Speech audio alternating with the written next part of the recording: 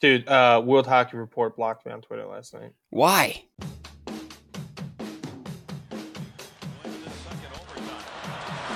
had it, lost it. Eisenman picks it up. Eisenman moving, blue line chance.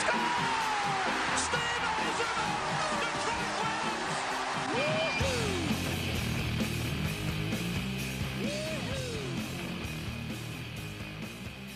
Ladies and gentlemen, this is Puck Pass, and these are your hosts, the hockey know-it-alls, KJ and Zach Mack.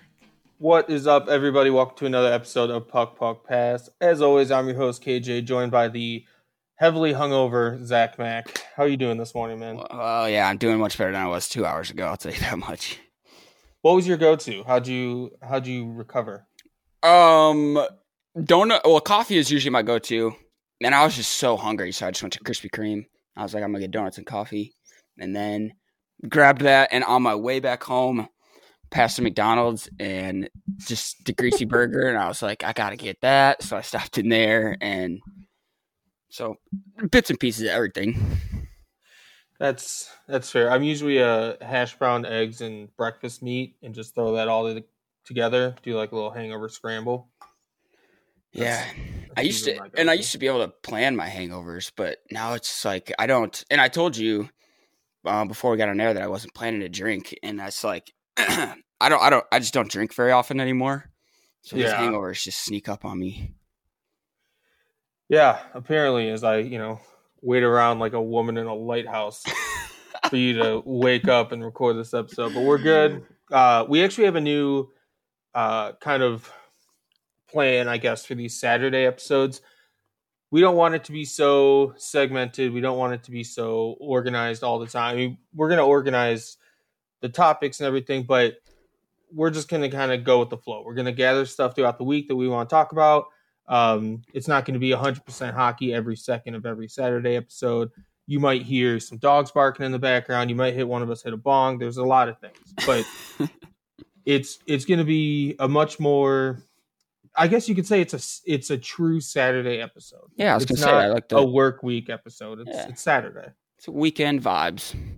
Exactly. So if we're going to try this out. We hope you guys like it. If you don't, obviously, I'm sure you'll tell us, or at least the analytics of this podcast will tell us whether or not you like it.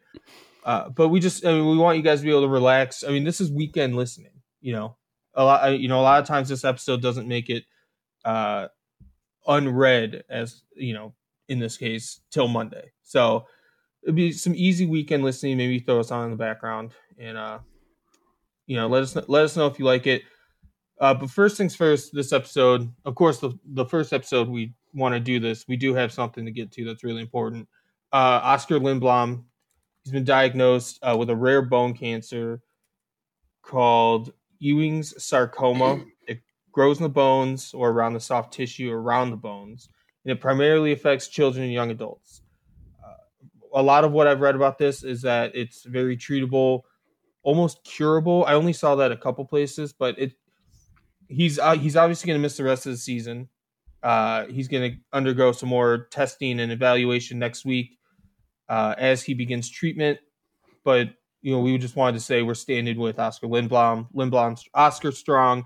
Everything that's going on Twitter. This is really sad news, but we obviously wanted to address it. Yeah, man, cancer sucks, and we see enough injuries in the NHL that are hockey related, and it's so much tougher when you come across these. Yeah, I mean, if there's a good thing about this, it's that Chuck Fletcher's statement, the Flyers statement, a lot of the players, reporters, everyone who's had a say on this has mentioned getting back to full health and get in as far as that's a real possibility. So we're hoping that is the way this goes. And I don't know. I mean, I'm not a doctor. I never took any college classes pertaining to oncology, but a lot of people seem to have a positive outlook once you get past this is cancer part of it. So, we're obviously praying for Lindblom and hope he can overcome this as quickly as possible. Yeah, Flyers or not, we're all standing with Oskar Lindblom. Absolutely. And now the rest of the episode is just a free-for-all. So what do you want to talk about? Taylor Hall, obviously. Yeah, I mean, you mentioned it to me. I think let's talk about Taylor Hall. I mean, everyone else is. So let's go into it. Let's start with the obvious. Where do you think he's going to end up?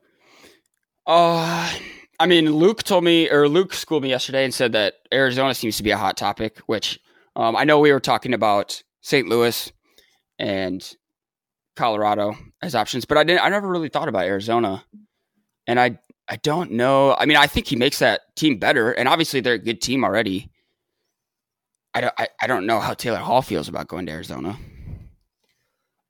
Yeah, that came out of nowhere, but I do like that. I do like the idea of him playing with Phil Kessel and Clayton Keller and Oliver Ekman-Larsson, really giving that team a scoring boost that they clearly need. Because they're probably going to lose one of those goaltenders, if I had to guess, in this Taylor Hall trade. But I imagine Hall would be okay with it. It puts him in the same division as the Oilers, who he probably wants to beat, if I had to guess, at least for the sake of in terms of making the media write about Taylor Hall scoring a hat trick against the Oilers or something like that.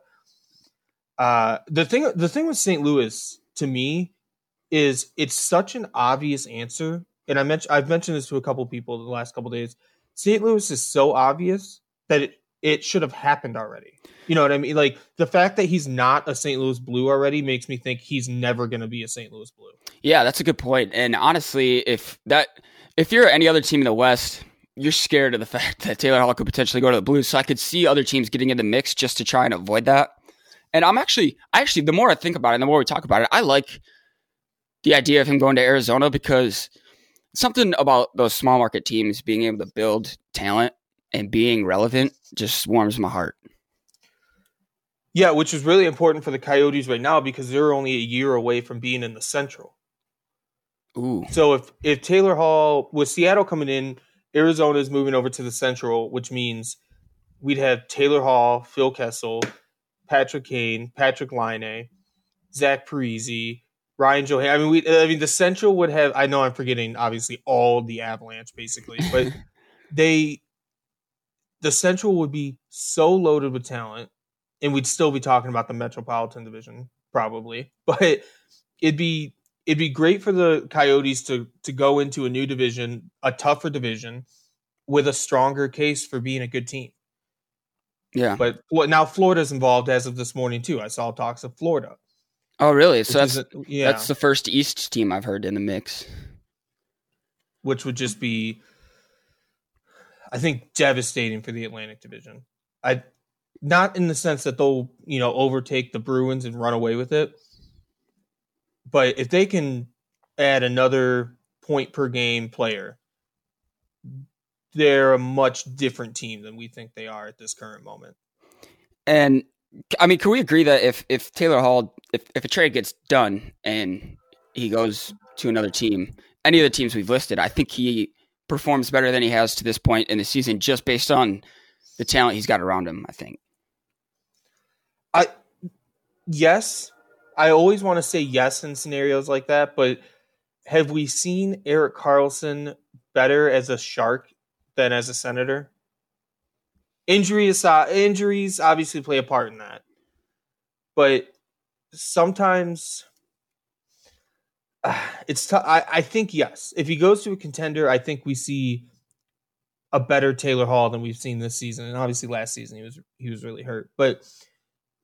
Yeah, I think we see a Taylor Hall that's closer to Taylor Hall of old than current Taylor Hall. Yeah, I mean he's 6 goals, 19 assists so far. Not putting the puck in the net a whole lot, and actually nobody on the Devils has 12 goals, and I'm pretty sure John Carlson has 12 goals. But yeah, I just think that, and Taylor Hall's able to create plays by himself enough, but I just think if he's got other people, one or two more pieces that can create plays with him, that I tend to think that we could see Taylor Hall blow up if he goes to another team. Yeah, he's obviously going. I don't think it's if. Nobody really, from Friedman to McKenzie to Wyshynski to Lambert, everyone is on board with this. This guy's not going to be a Devil for much longer. I mean, he's been held out of the last 2 games. Yeah, I saw that. He's not playing for the Devils because he's so close to getting traded. That's what a lot of people. What would have to what would have to fall through for us to be in an unfortunate situation that Taylor Hall is a Devil for the rest of the year, or is that even like not? I mean, Connor McDavid would have to become a Devil. That's the only way that they hold on to Taylor Hall. They're bad. I mean, he's been a point per game player. He's just under this year on this terrible team. Yeah. Last year, he had 37 in the 33 games he played. The year before, he won the Hart, 93 points in 76 games. 93 points, which was like 25 points better than Palmieri, I think, was second place on that team. Yeah, he was the Devils. I mean. Yeah, he literally carried them to the playoffs. Which I think is what led to the injuries last year, if I had to guess. He's 28 years old. You know, you're looking at a guy who you can give a decent sized contract to and still expect a lot of production. I can't imagine any teams are scared of bringing in Taylor Hall and offering him, you know, the extension and getting him locked up for a while. I go back to the Blues. I'm surprised that's not done already. But having the Panthers involved kind of throws a wrench in it because, I mean, why would he want to be a Florida Panther other than, you know, the income tax things and Bobrovsky, I guess, in terms of making them better? Because Barkov and Huberdeau and Trocheck, like that hasn't changed over the last few years. That's been the Panthers. Mm-hmm. So Arizona and Colorado are my still top 2 as far as what I'd like to see and what I think are good options. If it was up to you and it was like, yep, we're gonna trade Taylor Hall, but KJ gets to pick. Where's he going? The Blackhawks, duh. But if I had to pick from the teams available right now, there's something about him being on the Avalanche that just like that would be exciting. I get goosebumps. Yeah. Like can you imagine? Okay, so here's a question though. If he does become first, who would you pick? I would pick as a destination. Just after we talked about it, I think I'd pick Arizona. Just because of my curiosity. Yeah. So if he like I said, I like that pick. If he became a Colorado Avalanche winger, would you split up that top line? I think I would. I think I would try to do it right away and see how it works. I don't think I would bring in Taylor Hall, keep that line together, and then break it up later to see if it works. I would try it right away, and if it doesn't work, go back. Yeah, because I don't see how it would. I'm looking at Daily Faceoff right now, and it has the top line as McKinnon, Donskoy, Burakovsky, and then the second line is Kadri, Rantanen, and Landeskog. But I like the idea of Burakovsky, McKinnon, Rantanen, Landeskog, Kadri, Hall. And I'm pretty sure Hall's a left winger. But would you throw out a power play unit of Landeskog, Rantanen, McKinnon, Hall, and Makar? Absolutely. That would be so exciting. I wouldn't even think twice. I mean, Cale Makar is so good offensively as a defenseman that you couldn't resist doing that. But even if it's not Cale Makar, Samuel Girard would be a decent option for that. Like that power play would be lethal. It would definitely rival what we see in Washington. That's for sure. Yeah. It's going to be obviously. I feel like we have a few more days of this. I don't think anybody. We're all expecting it to happen. We got our hopes up when they held him out of the lineup. You see Friedman and McKenzie start tweeting things and getting everyone's hopes up. And then we start to expect it to happen within the next 12 hours. I think maybe this gets through the weekend and Sunday night, Monday, we start to see things start to break open and Taylor Hall gets moved. If I had to guess. So we're on Taylor Hall watch. Yeah. We like we're still on Canucks watch. Don't think I forgot. There's still Canucks watch. But Taylor Hall watch is in full effect across the league. But, you want to get your information from Puck Pass. So Taylor Hall's good, and the Bruins suck right now. Dude, they're on a 5-game losing streak. I wanted to bring this up because I know that's you're literally what I was going to bring up. I know you're living off this right now. They've lost 5 in a row. Started by your Blackhawks. Thank you. One of those is in overtime, so they aren't pointless over the last 5 games. The crazy thing is they're pretty pointless. They've lost 5 in a row, and they're still 8 points up on the Sabres. Yeah, but they've lost to decent teams. I guess you could say they lost to the Lightning right after we recorded. They lost that game to the Capitals that we were watching. They play Florida tonight at 7, another good team, obviously. Ottawa, that was an interesting loss. Colorado, and the Chicago loss in overtime. Yeah, the Ottawa loss was wild. Yeah, that was, and that was the start of their 4-game road trip, which ends tonight, like you said, in Florida. So, yeah, I wonder, because it's so not typical of the Bruins this year, and we've been pretty good about giving them praise when they deserve it, and they've deserved it quite a bit. But I'm starting to wonder, maybe I'm overreacting, but you go on a 4-game road trip and you can't get a point. I mean, like you said, their 1 point was an overtime loss that was at home. So they have been pointless on this road trip. And it's just, is it just like this happens in the course of a season, or are we worried about the chemistry of the Bruins when they're on the road together? I think it is something that happens in the course of a season, but I will say, so you talked about the 4-game road trip. They come home on the 17th to play the Kings, which we can probably bet is a win. Should be a gimme, yep. Yeah. But then the Islanders come to town. Then the Predators come to town, who aren't great. Then the Capitals come to town. Then you're at Buffalo. Then you're home to Buffalo. It doesn't really get easier. They start the new year home to the Blue Jackets, so whatever.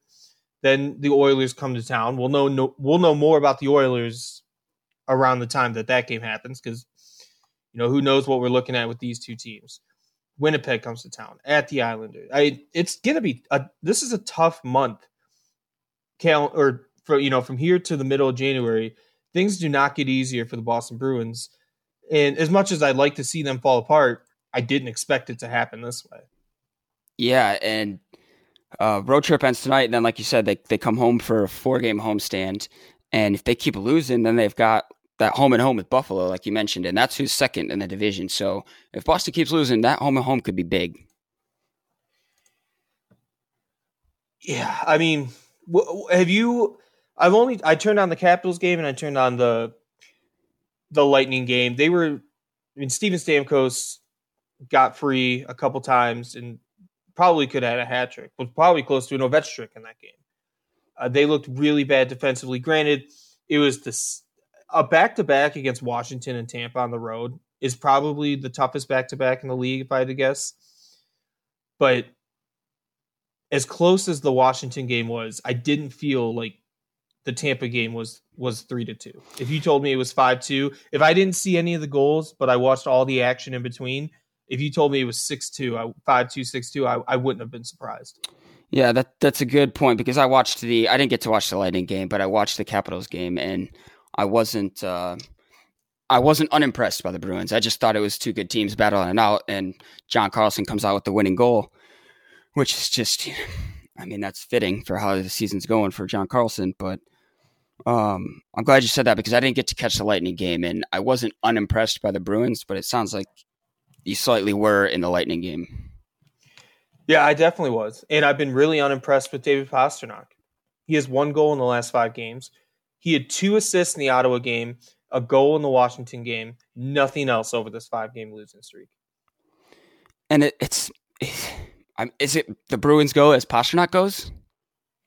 It could be at this point. Yeah, we talk about this being, I think they get classified as an older team a little unfairly. I think they're younger than people say they are. But there are some old guys who can't really, probably keep that going for as long as they could. I mean, they were so hot to start the season. Not just Pastrnak. There were a lot of pieces really coming together to make Boston what they were. And they're still 27-6, which is great. That's fantastic. But now they're 5 points behind Washington for the 1 seed in the East.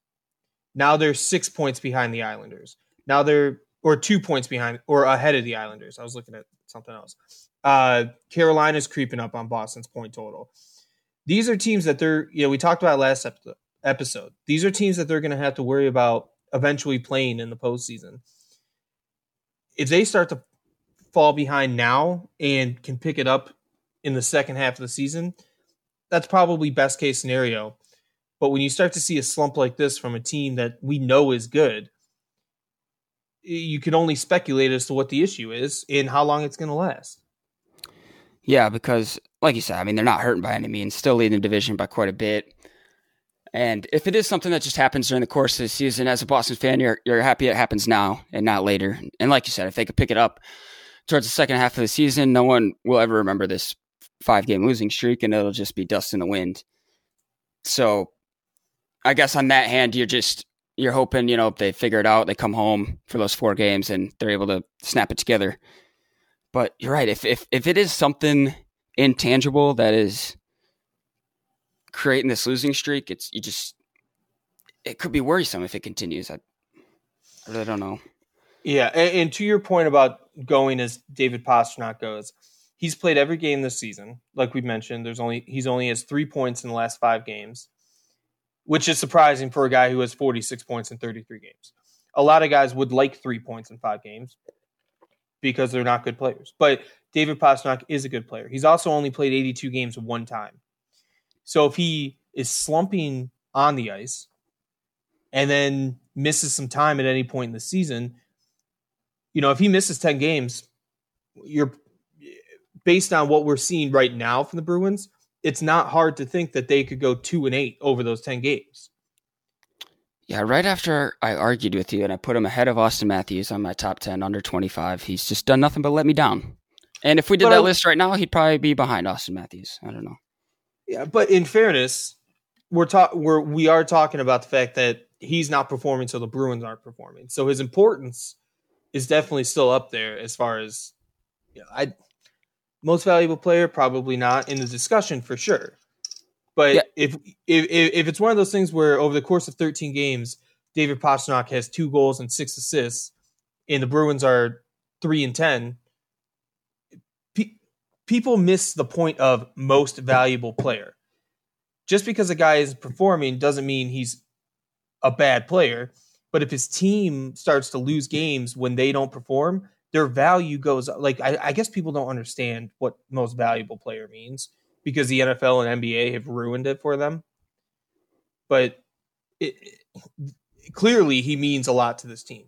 And he's playing 20, 21, and 22 minutes a night in these losses. And that's why, and we've talked about it before, how it's just, we feel like it's inevitable that Pasternak's going to get injured and he won't play all 82 games. And when he's playing that kind of ice time, you tend to think that's going to happen, especially if they're losing. He's trying to get to the dirty spots, the corners a little bit more to try and help his team out, and that you get in a little bit of trouble there. But back to your point about, people unfairly dubbing them as an older team. I was one of those throughout our episodes this summer. And when we were ranking the Bruins, I didn't snub them, but I said they could be in trouble because of how old they are. And you're right, that might be a little unfair because Pasternak's very young, and as we're talking about it now, the Bruins go as Pastrnak goes. So I think they are a little bit younger than a lot of people realize. You're right, but I just think when he's not performing like he is now, that age shows. Yeah, I mean the only other thing I can think about considering before we move on from Bruins talk, because I'm withering away the more we talk about them. Yeah, maybe they just suck. Maybe we were wrong. We can always hold out hope that maybe the Bruins just got lucky for 33 games. I like that idea. Yeah, I love that idea. I know how far from the truth it is, but we can hold out hope. I've got a few things left on my list. Anything else sticking out to you? I've got one that I think you'll like. I just do want to shout out my Red Wings because I think the last time we talked, they had a negative 62 goal differential, and we're up to negative 59 now, so we're getting better. That is good.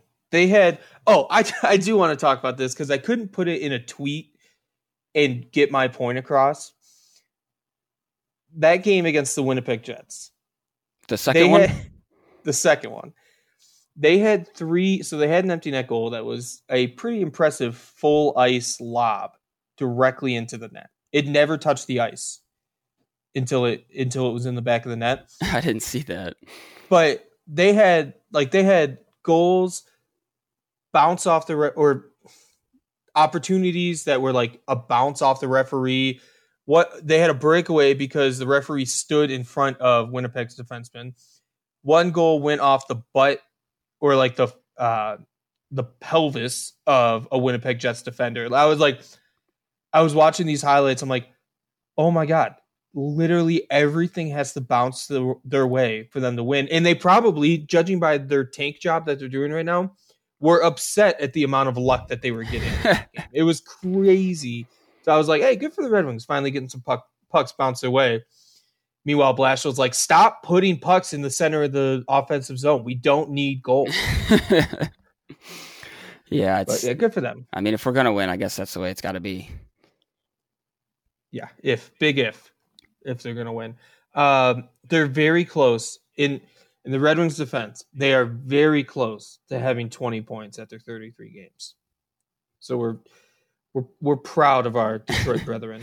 I wonder what we talked about, how the Bruins last episode, the Bruins and the Caps were on pace for, I think, if I remember correctly, you said 5th and 7th best regular seasons of all time. And I just wonder how close the Red Wings are to one of the top 5 worst regular seasons of all time. I mean, I think they're approaching worse than the Avalanche in like 2012 or whenever it was. I mean, because what are they at right now? They're at 8-22-3. I mean, the Capitals went 8-67-5. 8? They only won 8 games? Yeah. Oh 8-67-5 and 74-75. The Sharks went 11-71-2 in their inaugural season. Oh, no, in their second season. Yikes. 10-70-4. So I don't think they're quite a top 10.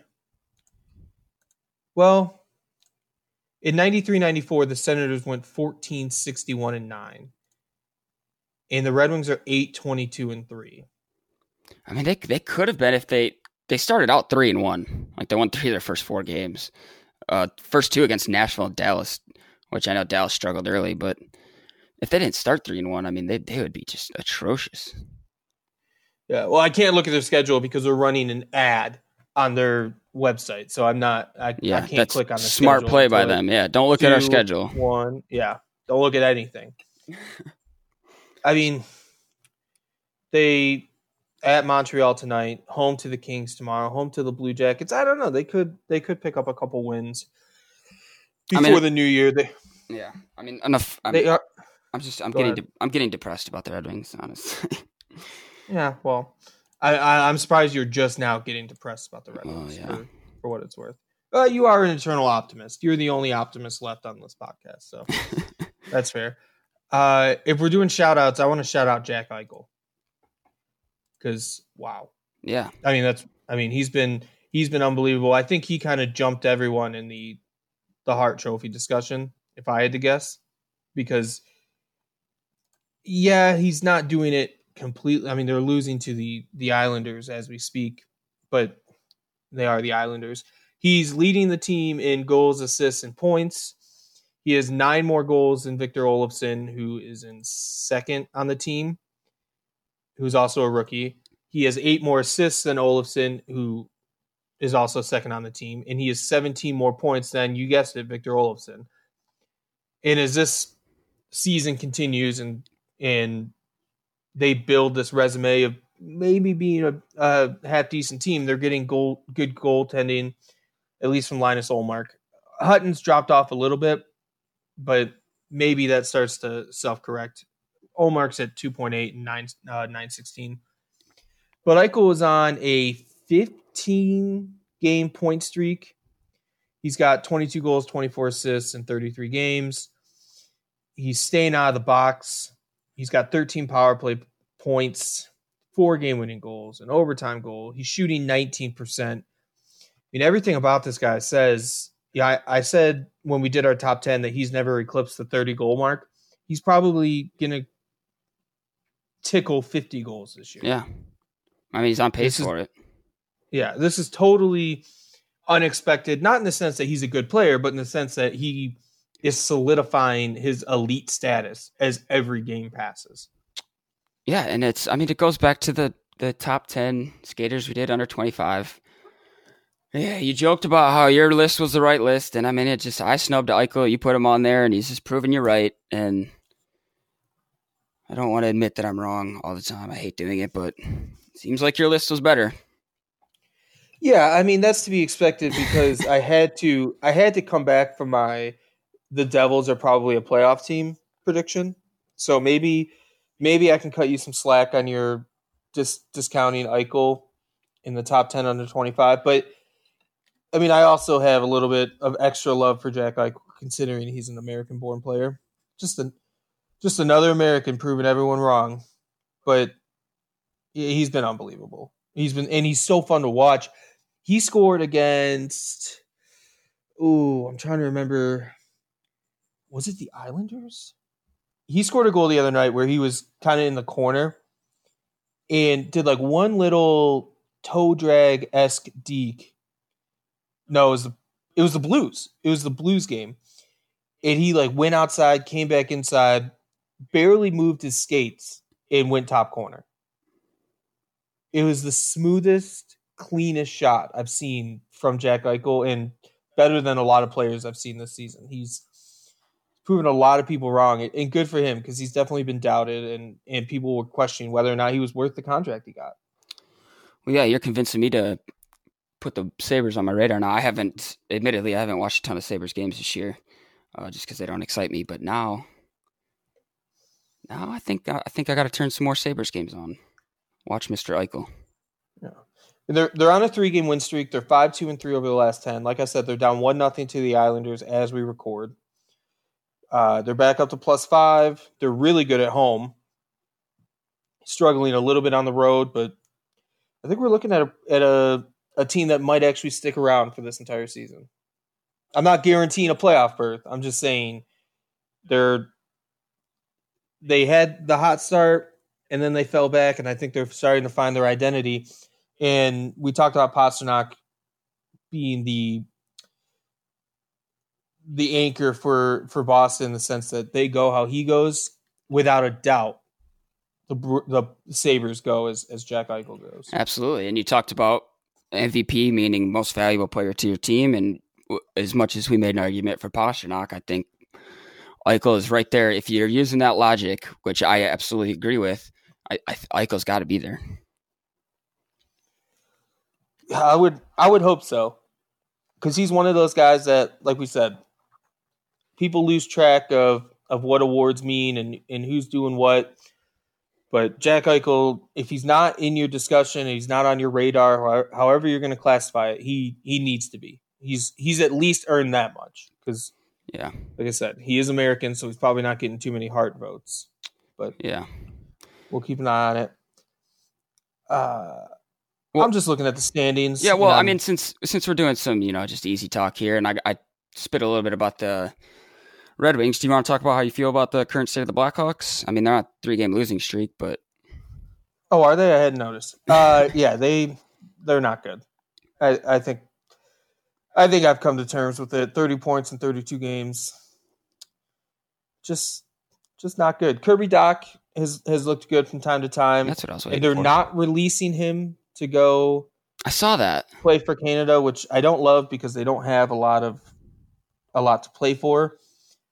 But maybe I don't think Jeremy Colleton is the coach of the future. I don't think they're making any changes throughout this season because they fired a coach around this time or earlier in the year last year with Quenneville. Yeah. I almost forgot his name. I wanted to call him the mustache, and then I remembered that's not his actual name. They got rid of Quenneville last year. There were questions about Colleton as last season played out and going into this year. I think it's pretty clear he's not who they need. I don't know who they need. I can tell you they definitely don't need Babcock, Peters, Montgomery, or DeBoer. But other than that, I don't know. I mean, if they had decent goaltending, DeBoer might be a good option. But as long as they have Patrick Kane and Kirby Dach starts to play well, maybe Seabrook, Keith, Taves, and anyone else who's on a terrible contract retire. And they can – it's just not – there's not a lot to be excited about because of the contract situations. And I'm really glad you brought this up because I'm looking out my balcony just thinking if that fall would kill me. But, well, as an outsider, I'm a little concerned about I guess maybe there's a lot of expectations, but Alex DeBrincat's performance so far, and is that because I feel like maybe that has to do with coaching. If they saw a different coach, do you think he sees a little bit better? He's playing just a shade over 18 minutes a game. Yeah, I definitely think he's a guy that needs more ice time to get in a rhythm. I think when he's hot, he's one of the hottest players in the league, and I don't think he's been given the opportunity to get real hot this year. I'm not worried. Production this year, as far as lack of production, isn't going to worry me too much. I'm not going to get caught up in a whole lot of things, just like a lot of Detroit fans probably aren't. Like when you see Philip Zadina score, you get excited, not we need more of that, because it doesn't matter this year. I think the health of Patrick Kane, the health of Alex DeBrincat, the development of the young players like Kirby Dach are the most important thing right now, and getting out of the season unscathed is where your focus has to be. It's a bummer. We've talked about it. Like, who would have thought a decade ago, as this decade comes to a close, we've been doing a lot of reflecting on the last 10 years, and 10 years ago, I never would have thought I'd be recording a podcast with a Red Wings fan, and we'd have to talk about how bad our teams are. Yeah, it's quickly how things can change within a day. Even the Kings, for the better part of the beginning of the decade, were strong. But I do want to bring up some silver lining as far as the Blackhawks, because you talked about it before the season started. They got Lehner, and he's splitting games half and half with Crawford so far. They've each started 16 games, and Lehner's playing pretty well. His goals against is 2.86, but he's got a 9.26 save percentage, and he's outplaying Crawford. And you'd mentioned before the season that kind of getting Lehner kind of opens the door for Crawford to leave Chicago. Are you still on board with that? Yeah, I wouldn't be too upset if Crawford retired after this year. I think his production shows that. I wouldn't have been upset with Corey Crawford if he would have retired when he got hurt last year. I think we saw, and I don't want to get into it on an easygoing episode as far as Tim Thomas. What we saw or what we heard from Tim Thomas was horrifying. And anybody who deals with head injuries knows how scary it is and how you can lose your love for the game. I don't want Corey Crawford to have to talk about in 6-7 years how he hated hockey because he forgot where his keys were every morning, or he couldn't remember where he put his shoes. I don't want that from any player ever. It's unavoidable, but I think Corey Crawford is in a position where a lot of people would understand him having to walk away from the game. And I think from a production standpoint and a health standpoint, I think it's time. Yeah, I would. I've never been and obviously I don't hold any grudges against Blackhawks players as much as I don't like the team, but I've never been a Corey Crawford fan. I like Lehner on the Blackhawks, honestly. Yeah, I think he's good. And it's funny. Robin Lehner has had some pretty incoherent interviews, especially over the last year, but he's a big mental health advocate. And I wonder what sort of relationship these guys have. And if Lehner's been in Crawford's ear at all about things like that, Yeah. And now that the Tim Thomas news, for anyone that didn't see it, like I said, I'm not going to dissect the whole statement, but Tim Thomas, former Bruins goalie, won the Cup with them in 2011. He just came out and said that head injuries basically ruined his life for a while. And he still struggles with it today, but he's trying to find an avenue where he can be not only helpful, but live a happy life. And, he didn't so much blame hockey for destroying the inside of his skull, but he did, mention the reasons for some of his health issues and they were related to hockey. So that part of it sucks. But yeah, as far as the Blackhawks, my hopes have been dashed. My dreams have been destroyed. And Patrick Kane and Alex DeBrincat are good players. So I'm okay with that for now. Tampa Bay's looking okay. Yeah. That's basically, we've been kind of keeping an eye on them going up and down. Like they're 5-4-1, but they beat a good Bruins team like we were just talking about. Do you think Steven Stamkos is... See, my dog's tail's wagging so hard it's shaking the couch. So if you can hear that, that's what it is. Steven Stamkos never really gets talked about as underrated, but when I see him score, Twitter kind of goes silent. Like no one talks about. Do people not like talking about Steven Stamkos? I've never understood that. Yeah, I don't know if because you're right, he has gone under the radar, and I don't know if it has to do with people just had such high expectations because he was playing so well for a period of time, and now it's kind of been the spotlight's kind of been stolen by Kucherov and the production he's put up, and then even Braden Point was making some noise, even though he hasn't put up production this year. But I just I think the Lightning just absolutely biffing it in the first round of the playoffs last year kind of just put them on the back burner for everyone. That's fair. Because I look at Stamkos, he's got 29 points in 27 games. He leads the team in goals. He's shooting 15%, and he's almost 60% from the faceoff dot. He's got 7 of his 12 or 13 goals have been on the power play. He's got 12 overall power play points. I feel like he's been probably their best player this year. Kucherov still leads the team in points. He's got 33 and 29. Or 33 points in 29 games, 10 goals, 23 assists. But Steven Stamkos, like I said, after watching their last couple games, he definitely, as far as the eye test, feels like their best player, I should say.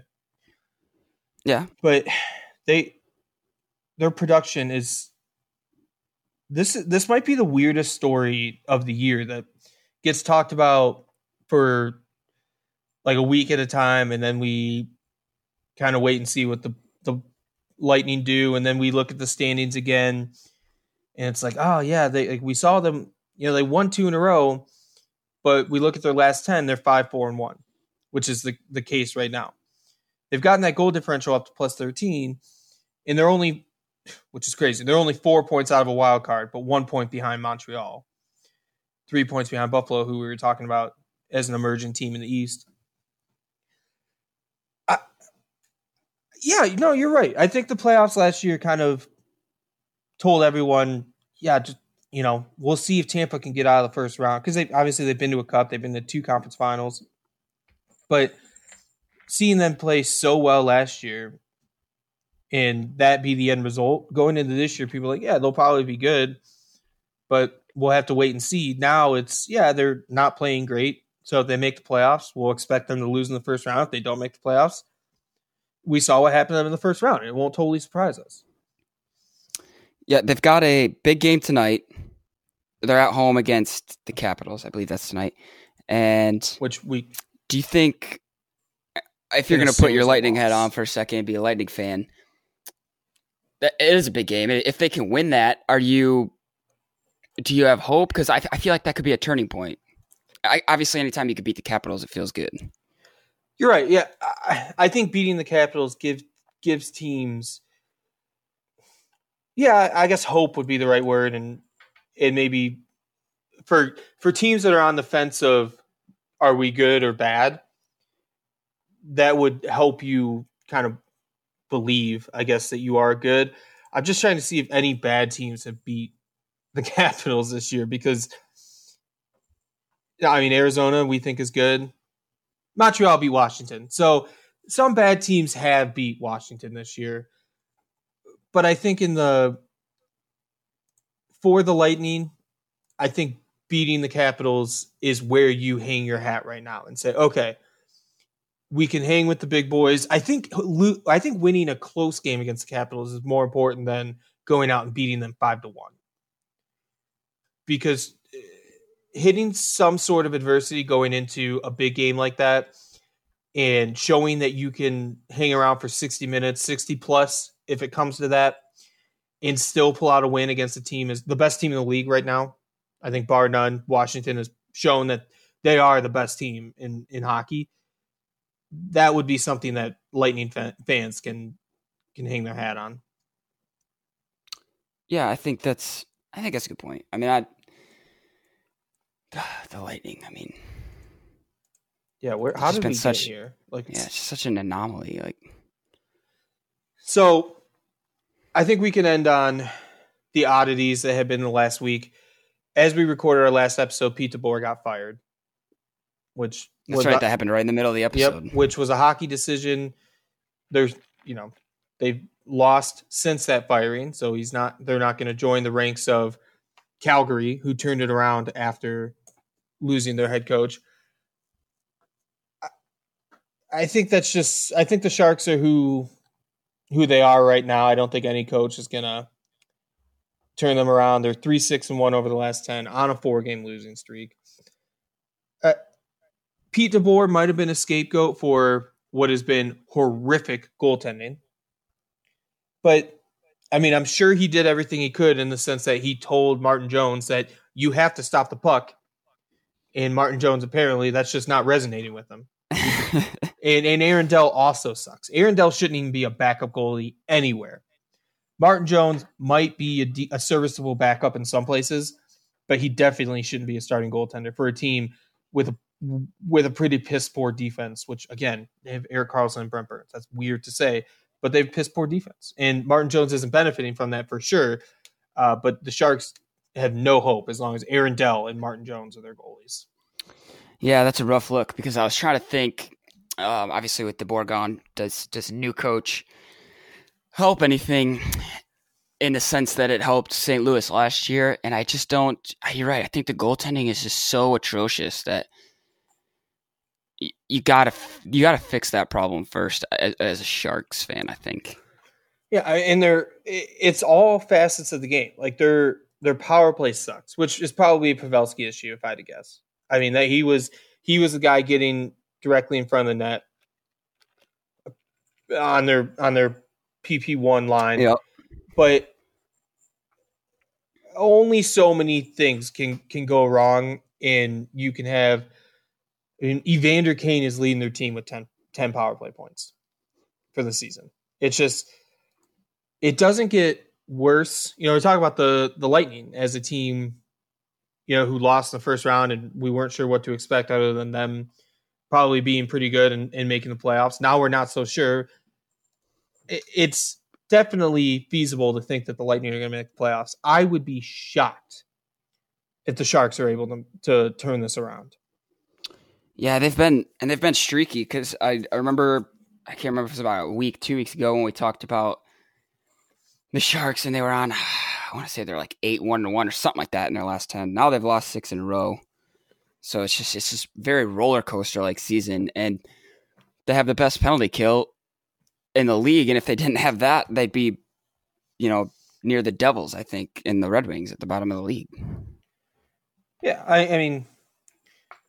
Yeah, they only have two more points than the Blackhawks and 4 more points than the Kings in the West. That just shows you how bad they are. They do have 13 more points than the Red Wings. So let's be a little gentle on the Sharks. No, I'm just kidding. But it's been brutal from top to bottom for the Sharks. I don't think a new coach is going to help this season, and I don't think any coach can help what's going on there from as far as defensive zone back to goaltending. I mean, they're not scoring a ton of goals either. Let's not absolve the offense of any responsibility, but they have more goals than the teams behind them. But they also have, Anaheim has 2 less points than them. They have 9 less goals for, but the Sharks have 120 goals against. Anaheim has 94. Chicago has 103. The Kings have 104. Wait, the Sharks have 120 goals against? That's only 11 less than the Red Wings. Yeah. That's bad. 6 more than the Devils. Yeah, it's horrifying. They're minus 28. Yeah, they suck. On the other end, Dallas, they lost in overtime last night to our Vegas Golden Knights. But thank God Max Pacioretty scores that overtime winner. Needed that in fantasy. The Stars have been, whatever since Montgomery got fired. We still don't know why Jim Montgomery was fired. Will we ever know? We have. I was thinking about that the other day. There's no way we never find that out. Right? Right? Like, do you think it's like? Do you think it comes from like a? How do I want to say, a statement from either him or the team, or do you think it's like leaked news at some point? I think whoever the prosecutor is for his case that is clearly waiting to go to trial is going to make a statement, and we're going to find it out, because that's the only thing that makes sense as far as why we don't know why he was fired. Yeah, because they said it was, obviously we mentioned it wasn't part of the 4-point plan that the NHL was talking about. And people make mistakes, and it's not often that you make a one-off mistake that's fireable. So it's just so many questions. Yeah. I hope we find out, just so, because I don't want Jim Montgomery to get hired by another team and say, oh, well, it must not have been that bad. And then we find out the reason a few years later, and it was that bad. Yeah. Like these coaches that are getting fired for these terrible, terrible things that they've done or been involved in deserve to be blacklisted. If Jim Montgomery deserves to be blacklisted, I think not only the NHL owners, GMs, and everyone in the front offices deserve to know. I think as far as fans, we have, a little bit of a right to know. I'm not saying Absolutely. We should be, the reason that they tell people what happened, but it is just the weirdest coach. The Babcock and Peters stuff is disgusting, but it was weird in the sense that you're grown men and you thought this was okay. Yeah. This is a different type of weird. And that plays into why we're so damn curious as fans, because you're right. We have a right to, we just want to know if we can get behind this guy, if he's still looking for a job, or if we can't. That's really what it boils down to. Can we be on Montgomery's side if he's looking for employment elsewhere in the NHL, or do we collectively want to be like, never let this guy in the league again? And that's just what we want to know. Yeah. Like if they found a bag of crystal meth in his desk at the practice arena, that's I could probably get past that if that's why he was fired. But there are a lot of things as far as recent coach firings that we can't get past and shouldn't get past. And if it's along the lines of those types of things, then we should absolutely know, so we can do what Twitter does and bury this. But Montgomery aside, the Stars they're 5th in the West. They got 40 points right there with the Jets and the Oilers. They've got a game in hand on the Oilers. The Jets have a game in hand on the Stars, but they're making their case as much as they struggled at the beginning of the year.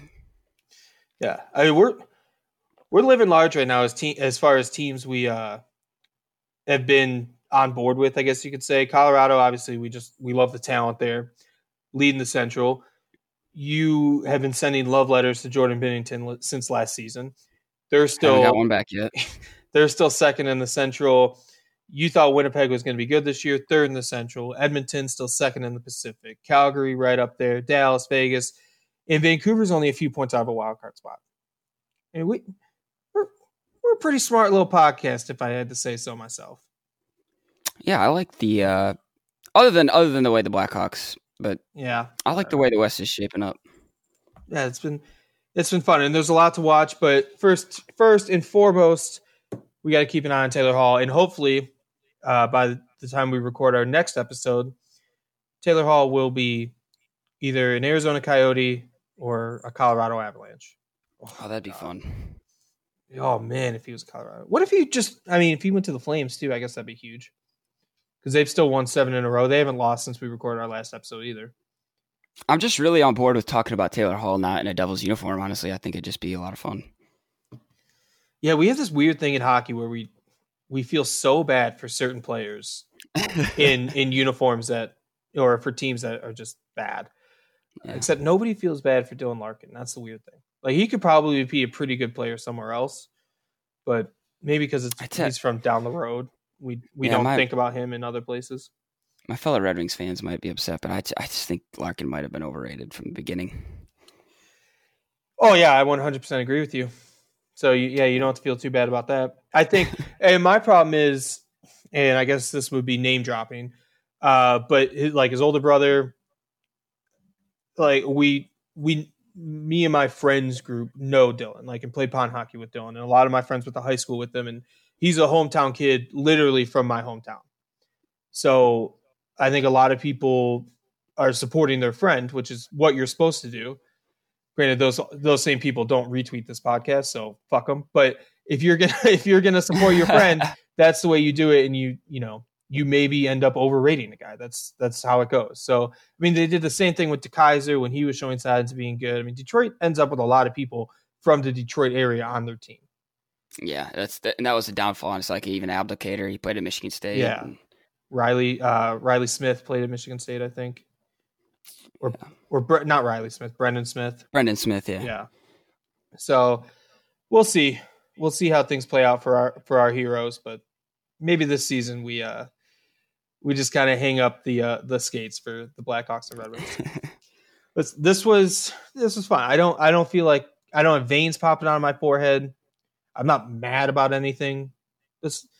It's nice to just be able to do a lighthearted Saturday episode. So, like I said, let us know how you guys, if you enjoyed this, or if you want us to get mad and do 20 segments and do our usual shtick as far as the weekday episodes. Did we miss anything, though? I don't think we missed anything. Just a lot of games to watch today. A lot of games. Okay, so we'll end on this because we usually do what are you watching this weekend. What are you watching tonight? I'm going to watch... Well, you know what? Buffalo is... Oh, they're playing right now. Yeah. So I guess I'll throw that on right after. But, I'm going to watch that Lightning Capitals game like I mentioned. I think that's a big game. And then I kind of want to see the Leafs-Oilers game. But they play there at the same time, so I don't know how I'm going to make that work. We'll throw up one on your laptop, one on your TV. You're a problem solver. I do what I can. Toronto-Edmonton is definitely going to be a good game. Boston, Florida, and Washington, Tampa. That's where my loyalty lies tonight. As far as I'm also going to throw that Sabres game on because that's probably going to overtime. The second period just ended. It's 1-1. Yeah, that game's definitely going to overtime. So hopefully it ends before a shootout. Like I said, this was fun. We thank you guys so much for listening. Be sure to check out @BellyUpPodcasts on Twitter. I always forget that Twitter I think handle. You got it right. For Maria, for @BellyUpZachMac. I'm @BellyUpKJ. Thank you guys so much for spending your Saturday with us, and we'll talk to you next week. Have a nice weekend. We saw no light. We saw no signal. Be sure to follow your hosts on Twitter @Gearholtz_K, @BellyUpZachMac, and @PuckPuckPassPod.